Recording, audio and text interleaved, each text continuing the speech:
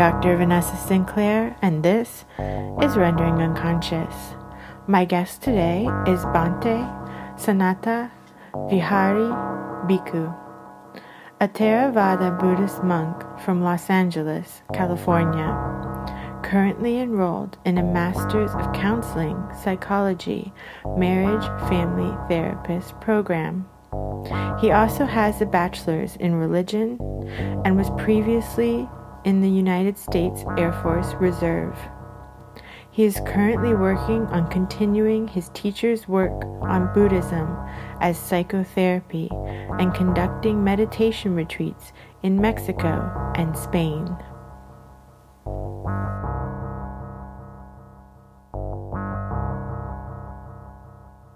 Rendering Unconscious is also a book. Rendering Unconscious, Psychoanalytic Perspectives, Politics, and Poetry. Available from Trapart Books, 2019. Please visit our publisher's website, www.trapart.net.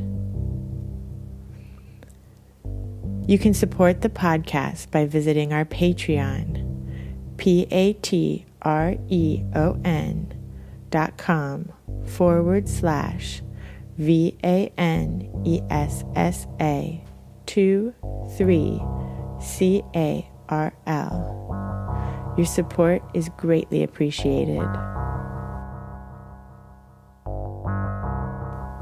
For more information, you can visit my website, drvanessasinclair.net, or the podcast website, renderingunconscious.org.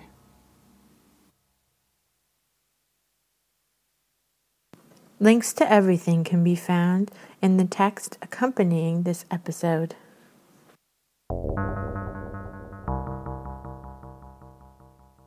So I kind of just wanted to talk a little bit first about like the history between psychoanalysis and Buddhism. And I think like the first place that we can really see like a interesting kind of like dialogue is like Carl Jung. So like Carl Jung really got into exploring like Asian philosophies and ideas and religions, although he was very firm that he was going to stick to his own like European style, because he didn't think that Europeans could basically become Asians or something like that, which is, I think there's a lot of truth in that. We can't deny where we've come from, and that's always going to be part of us, and we can't try to become something totally different at the same time. So actually he wrote a lot of forewords to many like Buddhist books during the 1930s, and he had dialogues with people like Alan Watts and other promoters of Buddhism in the West. And then later, there was Erich Fromm, who really like tried to get things to work between like Buddhism and psychoanalysis. He came in contact with like this famous Zen writer named D.T. Suzuki. So D.T. Suzuki, for 20 years before he met Erich Fromm, he was trying to get in contact with many different people from psychoanalysis, but they didn't want anything to do with it. I guess because of like kind of like what like Freud said about, the meditative experiences or the mystic experiences, kind of a form of like regression and stuff like that. So I guess that kind of like left some bad taste in some people's mouths. But Erich Fromm was kind of like more open to it. So like they became friends, him and D.T. Suzuki. And they ended up holding a conference in Mexico, where I think it was about 50 different psychoanalysts showed up to learn about Buddhism and talk about the differences and the things that they have in common. Mm-hmm. So after that conference, they got together. I think it was in the 1960s. They wrote a book together called Zen Buddhism and Psychoanalysis, which was like a very influential book for Buddhist people. So most of the Buddhist people that I know have read that book. So within like at least the Western Buddhist community, that's become a very influential and popular book that people are still like referring to this day. So there, at least in that respect, there's been a big influence from psychoanalysis in Buddhism, and especially in Western Buddhism. I would say from most of the Western people that I've met that are into Buddhism, practice Buddhism, or are Buddhist, they seem to have some interest in psychoanalysis, and they have some understanding of it, even if it's just at a basic level.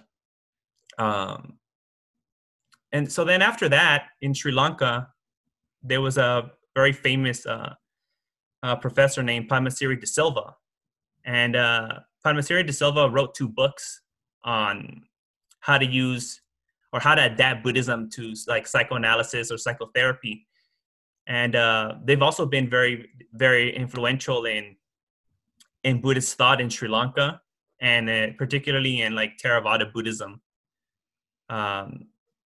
So within that time of Padmasiri De Silva writing these 2 books, my teacher, Dr. Bhante Puniji, was also a friend of this Dr. Padmasiri De Silva. And when my teacher came to the United States in the 1970s, he wanted to start a dialogue between the West and the East. And when he told them about like the ideas of Buddhist psychology and how Buddhism, was saying that you can completely eliminate all unwholesome states of mind forever, they laughed at him at all these places that he went and interactions that he had. So they were laughing with him at him, and he didn't really have anything to say because he didn't understand the Western perspective. So then he took it upon himself to kind of understand and why people were laughing, why it seems so ridiculous to Western people to say this. So like his way, the door he took into Western thinking was through psychoanalysis, and particularly Freud. So like my teacher, he was really, really like focused into Freud. What happened to us is how that kind of direction split off after Freud and the different schools and scholars. But he really stuck to Freud because he saw like a lot of things that went together with like Buddhism and the initial things that psychoanalysis was saying about the human experience. So I think an important thing to realize is that to some extent, psychoanalysis and Buddhism kind of start in the same place. And they start in the same place in the sense that they're relying on a form of like introspection, not relying on some like external, objective, mechanical view of the mind or behaviorism or some sort of like material, spiritual duality. So I think because of like this kind of like foundation to both methods, we see a lot of like similarities come out of it. And there's also similarity in the sense that the techniques that were kind of being employed. So in Buddhism, we have what's known as mindfulness, which kind of is like you kind of like take a step back and try to take a more objective, non-judgmental kind of perspective of what's going on. And, from like what I understand from Freud, when he was also like listening to his clients, he kind of took like this hovering attention kind of mode. It's very similar to what we say in mindfulness. But in mindfulness is really like dedicated towards ourselves. We don't really use mindfulness as a method to listen to others. But that's another similarity that both Buddhism and psychoanalysis share, especially Freud and Freud's technique that he would employ with his clients or patients. So I think this kind of like, I almost want to say like phenomenological approach, introspective approach, mindful approach is something that really makes the conversation between psychoanalysis and Buddhism easy, understandable, and beneficial for both sides. Yeah, and I feel like when people And not only, I think that's a great point about like Freud's even hovering attention is similar to this kind of mindfulness, but I feel like what I've helped people develop like through the practice of psychoanalysis is that people end up getting like this distance from their like emotions or instincts or triggers or whatever these like patterns, interpersonal patterns that we're caught up in. You know, we react so immediately in these like automatic ways that are so unconscious, and we feel like we're just caught up in them all the time. We have no control. And I feel like after like a period of introspection where you're like looking at your patterns, and eventually you begin to have like space from them to where you can, the more you can see them at play, the more you're able to kind of take a step back like you described and kind of see it playing out without like reacting in the way you used to react and being just caught up in it. And then that way you can like make new ways of reacting and interacting with yourself in the world instead of just being stuck in these old patterns. Yeah, so like what you said, it's basically what Buddhism is saying too, in relation to how we deal with emotions and thoughts and our behaviors and, things that come from the environment and stimulate us. So yeah, like the way you described it is the same way you see it in many like mindfulness and even some Buddhist sutras, how it's described when what the point of mindfulness is, like how we're supposed to be using it and how it helps us in our everyday lives. Can we talk about these sutras? I'm about halfway through the book that you sent and I am loving it. And everything, I have all these notes written down. Oh yeah, look at this, look at this, look at this. It's like there are so many similarities. Mm-hmm. Yeah, can you talk about the different sutras or some of them? Yeah, so like in the book, my teacher points out like the first discourse that the Buddha gave called the Dhammacakkappavattana Sutta, which means like the spinning of the wheel of Dharma.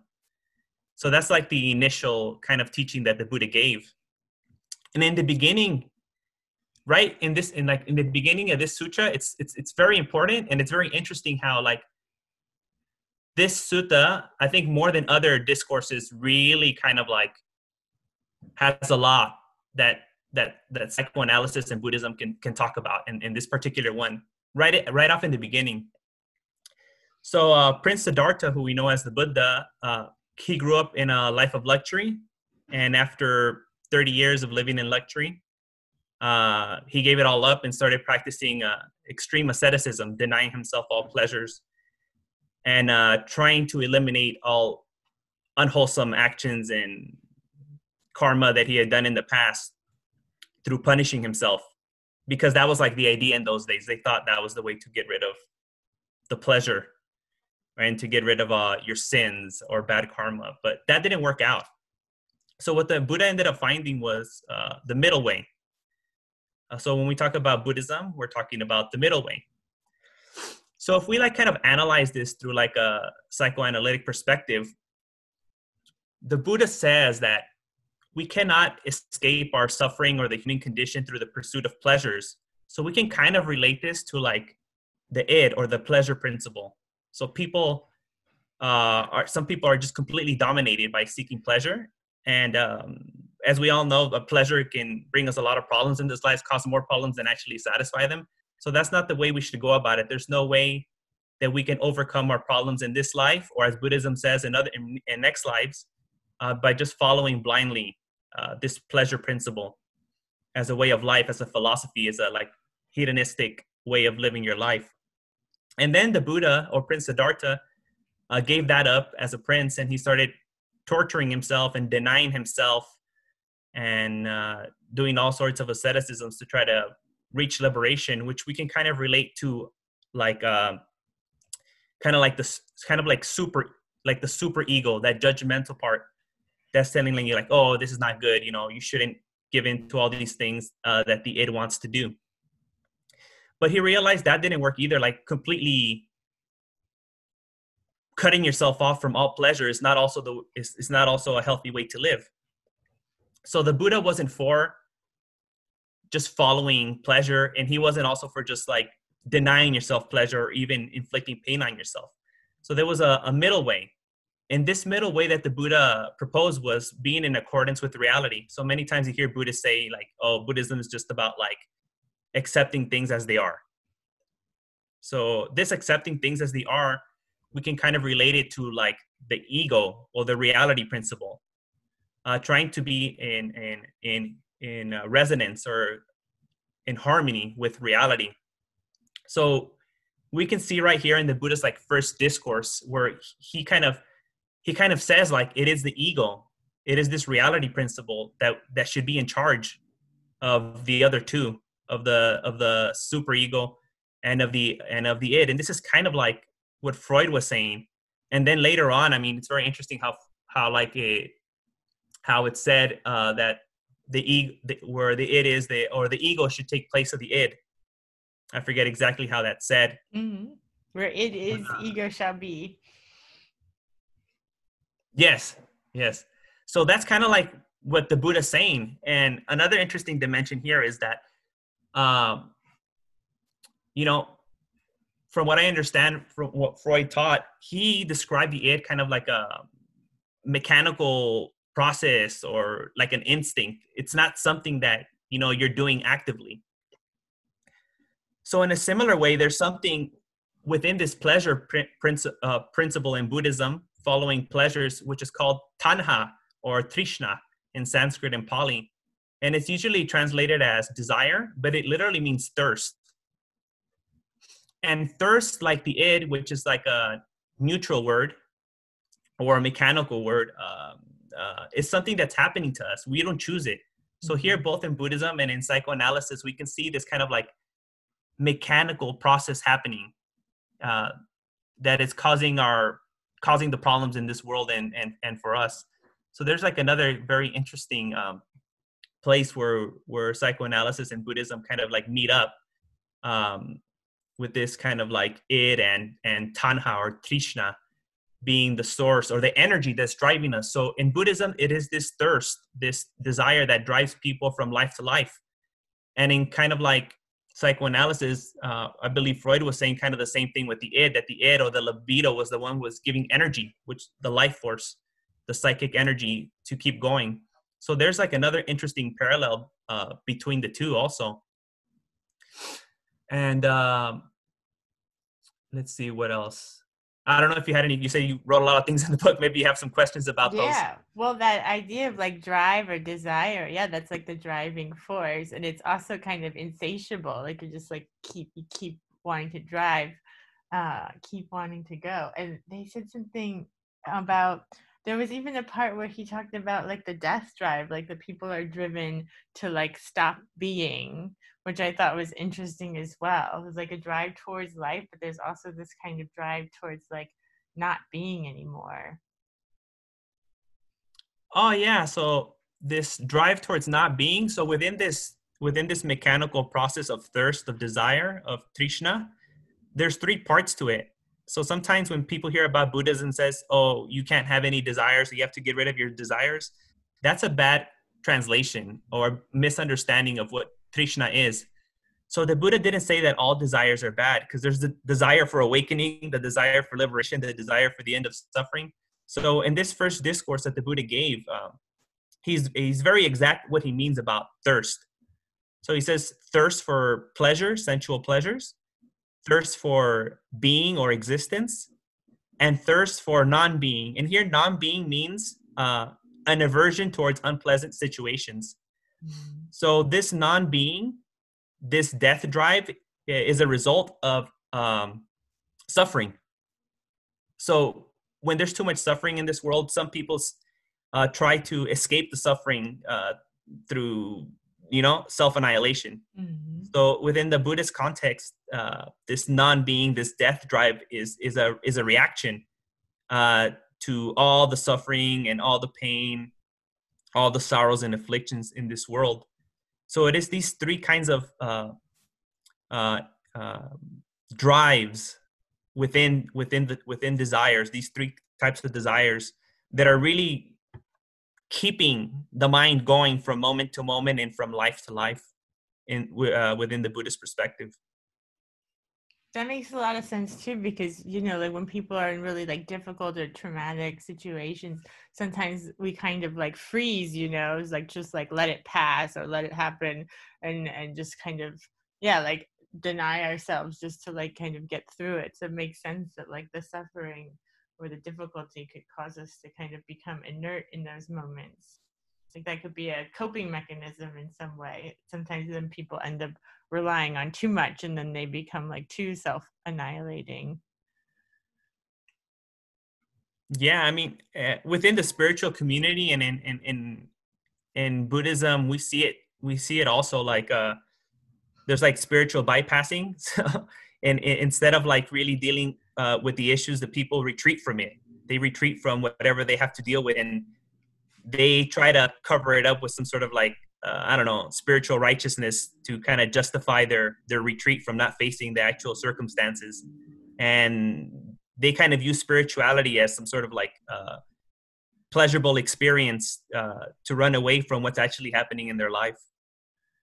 Yeah, that was something that your teacher talked about in the book a lot, as well as like the difference between kind of looking at like what the Buddha was teaching originally versus like what had become kind of in more modern day, where they had turned into this like sort of dogmatic structure. So some Buddhist sections that were more like religious and just like exalting the Buddha as another god, just like a lot of other religions, instead of like having it be more philosophical or psychological spiritual practice.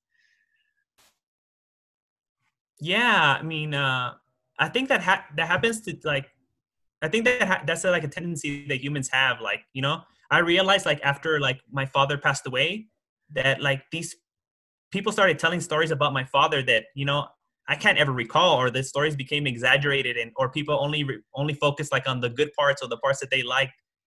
So I can only imagine what happens to with like the Buddha after 2,600 years of him passing away. All the kinds of stories or rituals or practices that people began to focus on because it made them feel good about themselves after that passing away. So I mean, I think it's how we view people after they pass away, or that saying, don't speak ill about the dead. I think that's a very powerful idea that happens, and it leads to kind of like dogmatic thinking and other kind of like things that are not very useful later within the system. And Yeah, mhm. that even happened in psychoanalysis with Freud or like Lacan. Like, Lacan's whole idea was like to disrupt all of these systems all the time and like get out of these kind of dogmatic ways of thinking. And then people have turned his talks about that into like a dogma anyway. I remember on the one episode when you were talking about the new Freud show, like how a lot of psychoanalysts were getting upset of how they were portraying Freud, and people kind of want to make them into idols and worship them as gods, and if you don't play nice, then you're not a real Freudian or psychoanalysis. Yeah, totally. Would you talk a little bit more about, I know we're talking about this like psychologically a lot because I'm a psychoanalyst, but I'm really interested to hear also in like this idea of like how it moves from life to life, or how we move from life to life, and what that looks like. Okay, metaphysics it is then. uh, so here again, I mean, we can still relate this to psychoanalysis. So there's a concept, I think, within psychoanalysis called, especially Freud, psychic determinism. So this kind of idea of a psychic determinism is also there within Buddhism, and it's this mechanism that keeps us going from existence to existence, or being to being. So this kind of like psychic determinism or dependent origination, which is usually translated in, it's a translation of the Pali into English, is what keeps people going from moment to moment and from life to life. So the Buddha never directly spoke about like reincarnation, because the Buddha denied an ultimate essential self that doesn't change, an Atma or soul. So what the Buddha spoke was of re-existing. So re-existing is a process that happens every moment. So every moment our experience is changing, it's not the same, and nothing from the one moment from what to the next moment, there isn't one particular thing that is carried on 100% from one moment to the next. So when we talk about like rebirth, as we usually think about it, like you die as a human being, that you're reborn in another state, all we're really saying in Buddhism is that this same process of change that's happening moment by moment continues to the next, from the next life, because at least according to Buddhism, there's no necessity to believe that a continuous activity will just quit all of a sudden. Buddhism kind of has this kind of like idea of like energy being continuous and not being able to be destroyed, and the conservation of energy. So that kind of plays out within the psychic realm or the mental realm in Buddhism. So to Buddhists, it just makes sense, like there's this thing that's going on, and it's just going to keep going on from moment to moment. So that's really like the important thing within Buddhism. This kind of idea is called paticca samuppada, as I said earlier, dependent origination. It's a form of psychic determinism, psychic because it has to do with the mind, basically. And determinism is because it relies on conditions. So in Buddhism, this idea of dependent origination is really talking about conditions, causes and conditions. And causes and conditions lead to a moment, or moment's not even correct, but an experience. And that experience is a condition for the next experience. And it just keeps going and going and going and going until we can remove this thirst, this pleasure principle, this desire. And once we remove this link within this chain of dependent origination, we can break this sequence of determinism and be free from all the suffering in the world. And that's what's usually called awakening or nirvana. Very interesting. And that's interesting as well, because that phrase that you brought up, where it was where the id is, the ego shall be, when they retranslated Freud recently, because some people had said that he was originally translated like they were trying to be like too scientific when they started psychoanalysis, and trying to make it like much more of a science, because they were trying to get rid of the idea of the soul, and trying to get away from ideas of the church and these kinds of things. So they had like created these ideas of like the ego and the superego and the id, and tried to make them sound like these scientific mechanisms. But when they retranslated the original German in recent years, they said that what he actually says is, where it was, I shall become.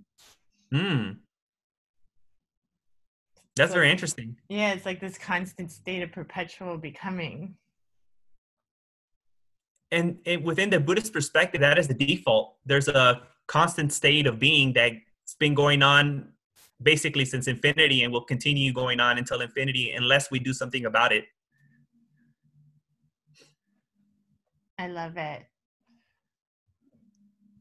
How did you find your way into this in the first place? into what? Buddhism or psychoanalysis or everything? All of it. I don't know. I mean, I don't know. I guess it was in high school. Like when I was in high school, for some weird reason, like, I don't know, I still haven't figured out exactly why it happened. I have some suspicions, but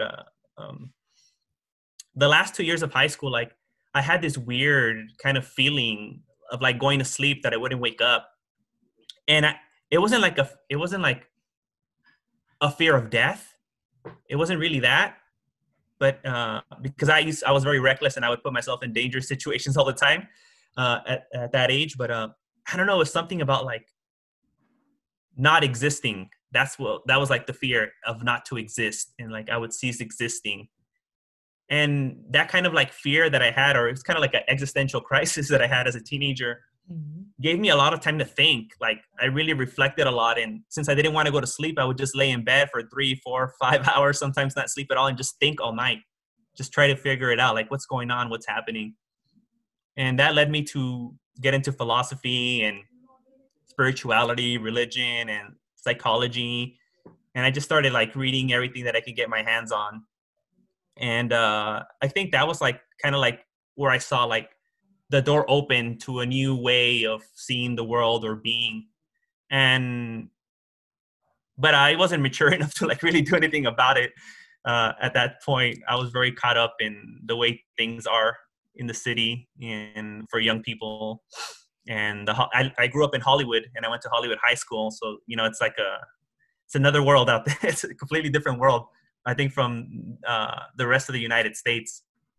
So then like, I think when I became like 25 or 26, I realized that like, having the nice car and the beautiful partner and I don't know, being popular and going out every night and, getting all the pleasure that I can in life wasn't going to satisfy me.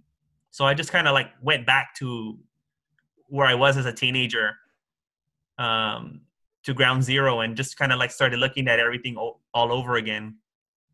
And during that time, I really focused on like meditation, but not only like formal sitting meditation, but like contemplative thinking and yoga and martial arts and sitting meditation and Buddhist meditation, Hindu meditation.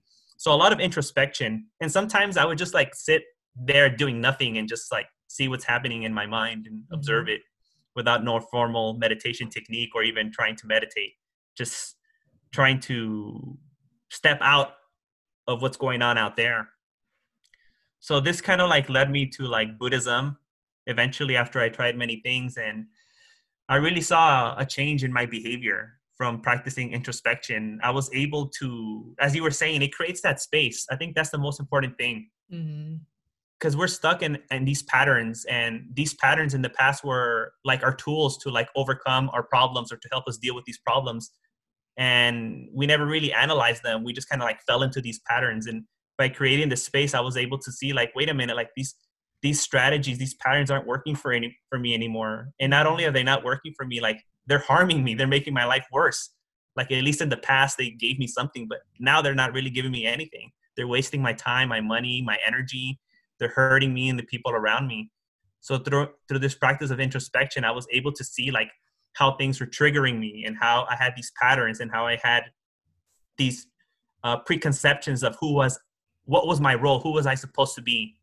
And creating this distance between all these patterns and beliefs that I had was really what gave me the opportunity to break out of them and kind of like do what I'm doing now. Yeah, that is so true. That's so great to hear, because it's like you did your own self-analysis by just giving time to yourself to focus on yourself and introspection.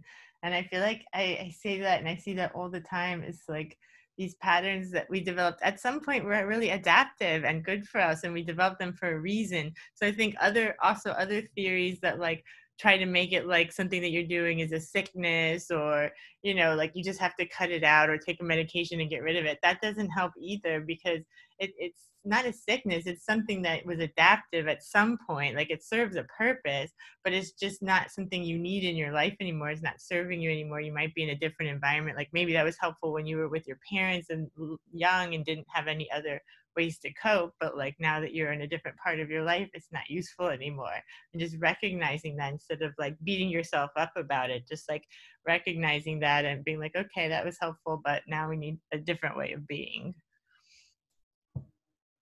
Yeah. And that's the interesting thing about like Buddhism also. Like the Buddha never pathologized people, and he actually discouraged people feeling guilty about things that they did in the past. So there was this mass murderer who like had to collect 1,000 fingers, and the Buddha wanted to help him, and people were calling that murderer a monster, and they thought he was inhuman, and they wanted to kill him. So actually the king got his army ready to go to the forest and kill him. So the Buddha wanted to save him.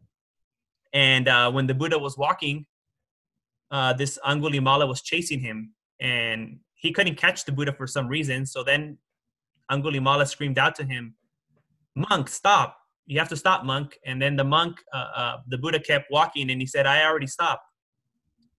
So then the Angulimala got confused, and he says, "You're a religious person," he shouted out. "You're not supposed to lie, like religious people can't lie.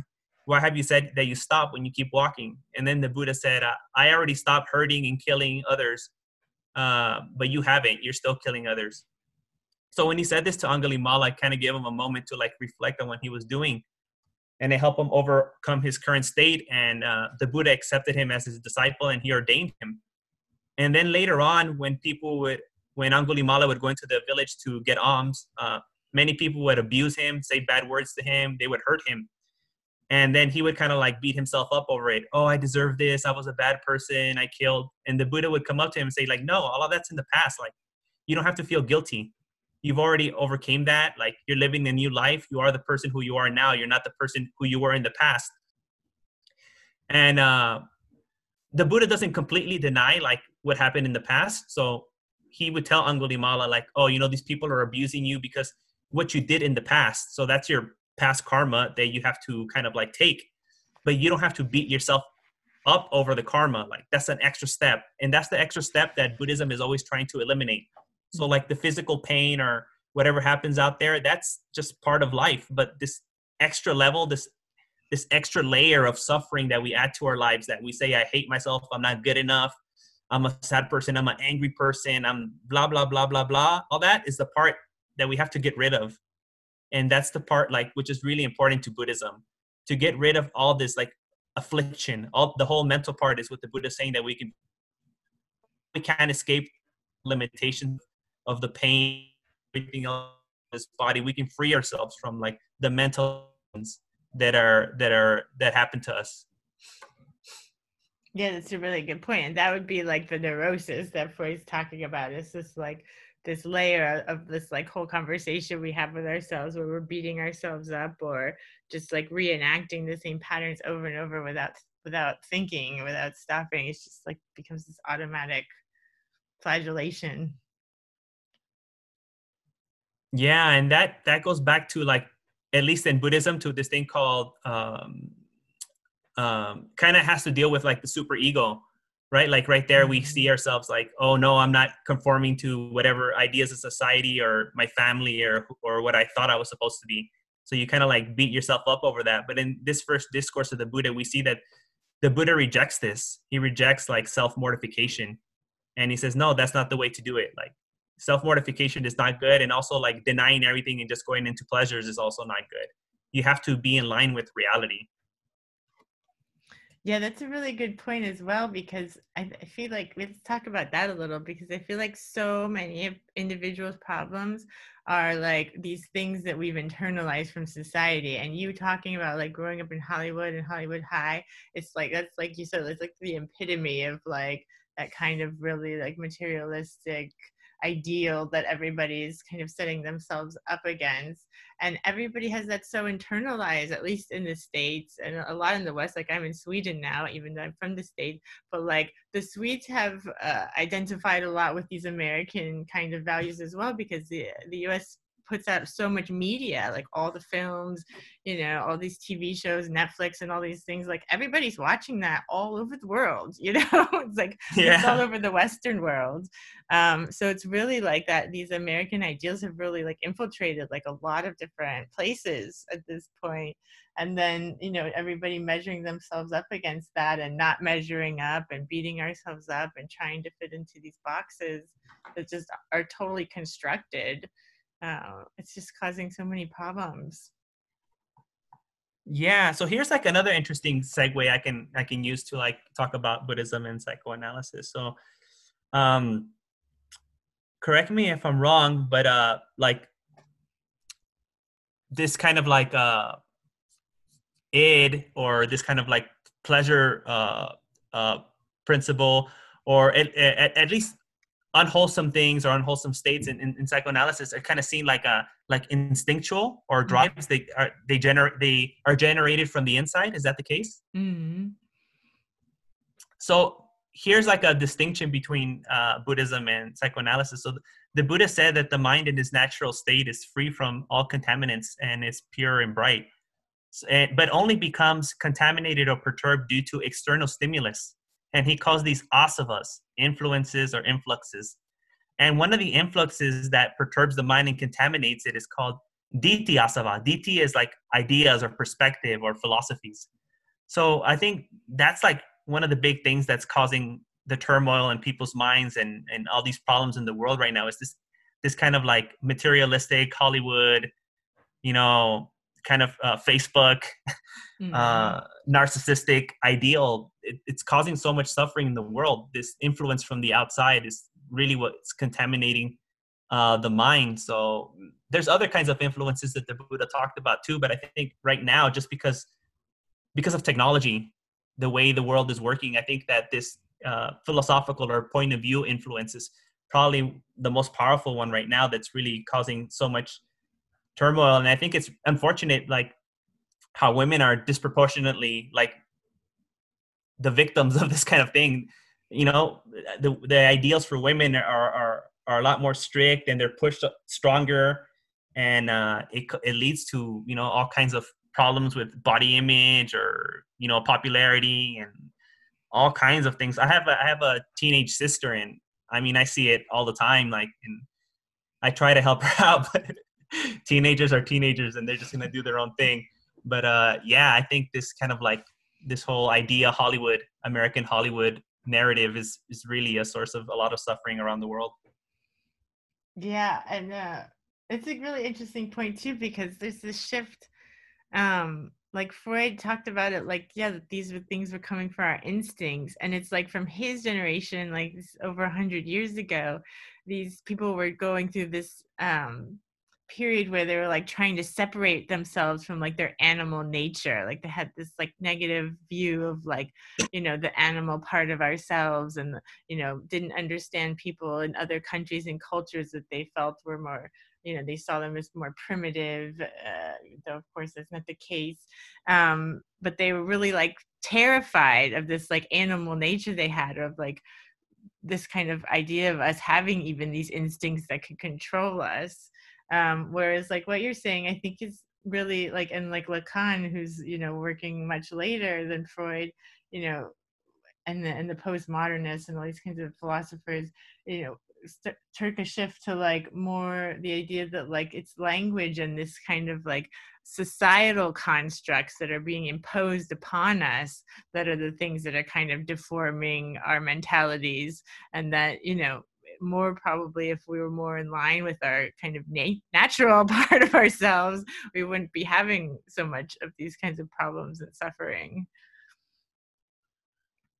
Definitely. So in regards to like Freud's idea of sublimation and what the Buddha proposes to do about this problem. So I guess the thing with sublimation was to find a way that is acceptable to, you know, express whatever you're feeling or doing without being like, you know, judged by society or being punished by it. But that doesn't really solve the problem, right? You're just kind of like, you're always going to have that thing inside of you that's telling you to do these things. And the best you can do is try to like mitigate it and try to express it in a way that's acceptable. So here, like what the Buddha is saying is like, no, there's another option available to us, which is to pacify or calm or completely stabilize the id. So there is a way that this seeking of pleasure or these emotions can be completely pacified forever, and we don't have to not only be limited to kind of like being in this constant conflict to express ourselves, but also to not get in trouble or feel bad about what we're doing. That there's also a technique that we can use to reduce and completely eliminate this thing that's pushing us and driving us from life to life, this desire, this thirst, this seeking of pleasure, and this aversion of pain, through this systematic introspection, where you begin to depersonalize everything that the normal person considers the self. And here's like this leads to like another different idea. So in the structural hypothesis, there's the three parts, the id, the ego, and the superego. But what Buddhism does is they add another part, which is like no self. So another part that we have to understand is no self, that all experiences are impersonal due to the fact that they're always changing, and that's always changing is changing in a way which we don't have any control of, and it's changing in a way that we don't like it. And if something is always changing and we can't control it, and it's changing in such a way that we don't like it, how can we say that it's truly mine, or it belongs to me, or it is myself, or I'm that? If it's just happening, if it's just a mechanical process, if it's something that's out of our control, why should we identify with it? So here we create like a big space, not only like in mindfulness where we have that space not to react, but we create like a space between all phenomena and awareness. And once you get to that level, the mind is unperturbed. In Buddhism, we call this akupa cetto vimutti, the unperturbable serenity of mind, where although one experiences different kinds of situations and experiences in this life, the mind is no longer shaken by them. So this is like the ultimate mental health, where the mind no longer becomes contaminated due to being completely aware, being completely in line with reality. There is no difference between external or internal or mine or theirs. There's a complete harmony with the way things are. And that's the solution in Buddhism, at least, to overcome all these problems, not only in this life, but in from future lives, past lives, and for the whole world. I love that. And yeah, this is interesting too, because when you get to like Lacan's thought, because we talked about earlier, it's in the book too, of like the idea of like the ego is kind of the middle way, but then there's this other part where, like you're saying, like, but we also can't be identified with the ego because that's not really us either, right? And it's like in Lacan's thought, he talks about how the ego is like our basic kind of foundational symptom structure, and that it's just what developed when we were really, really small, like your teacher talks about in the book. Like, you know, we have all these sensations happening and perceptions of the outside and our internal experience, and you know, our mind is just experiencing so many different sensations, and it makes sense of things, and like the way that it started making sense of things, it becomes this kind of ego that we become like identified with if we think that's us, but it's not really us either. So it's like kind of being able to see like, okay, this is this basic structure that my mind developed for me to just like function in this material reality world or whatever, but it's not really me either. So still being able to like observe it and feel what it's feeling, but not feeling like it's totally like happening to you, or being like angry when things happen to you or don't happen to you, etc. Yeah, because this ego, this self that we have, is constructed, and we weren't born with it. I mean, you know, since you're born, they tell you, oh, your name is this, and they give you all these ideas. So it's this thing that we think is ours is really all these ideas that came from the outside. Yeah. And it doesn't belong to us. It's all just things that people have told us.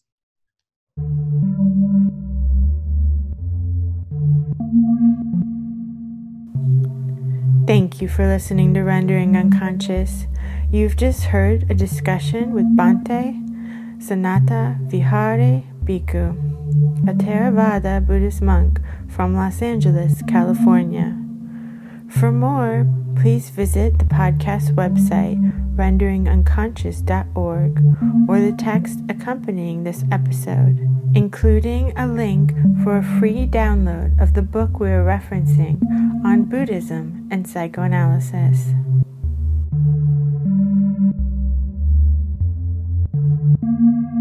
Rendering Unconscious is also a book. Rendering Unconscious, Psychoanalytic Perspectives, Politics, and Poetry. Available from Trapart Books, 2019. Please visit our publisher's website, www.trapart.net. You can support the podcast by visiting our Patreon, patreon.com/VANESA23CARL. Your support is greatly appreciated.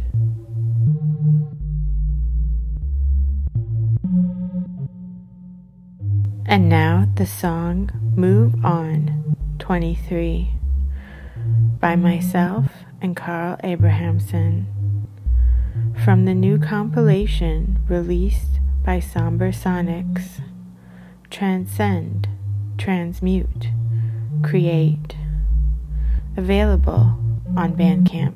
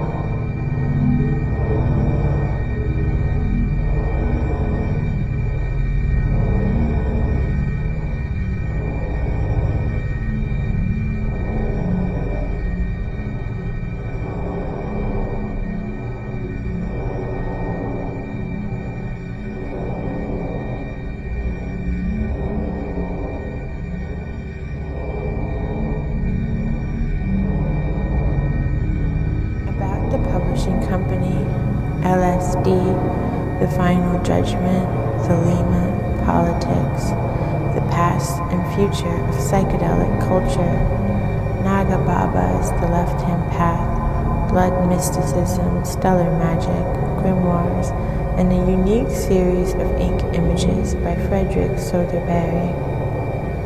The Fenris Wolf, issue number 5, 2012. Peorage, LeVay, on topics and neurology, Mega Golem, French author, The Great Beast, 666, the psychosexual surrealism of Hans Bellmer, healing, death, the extraterrestrial origins of language, Ernst Junger's psychedelic approaches, recent satanic cinema, the occult potential of contemporary physics, Babylon as a magical formula, the mystical art, and a never-before-published poem,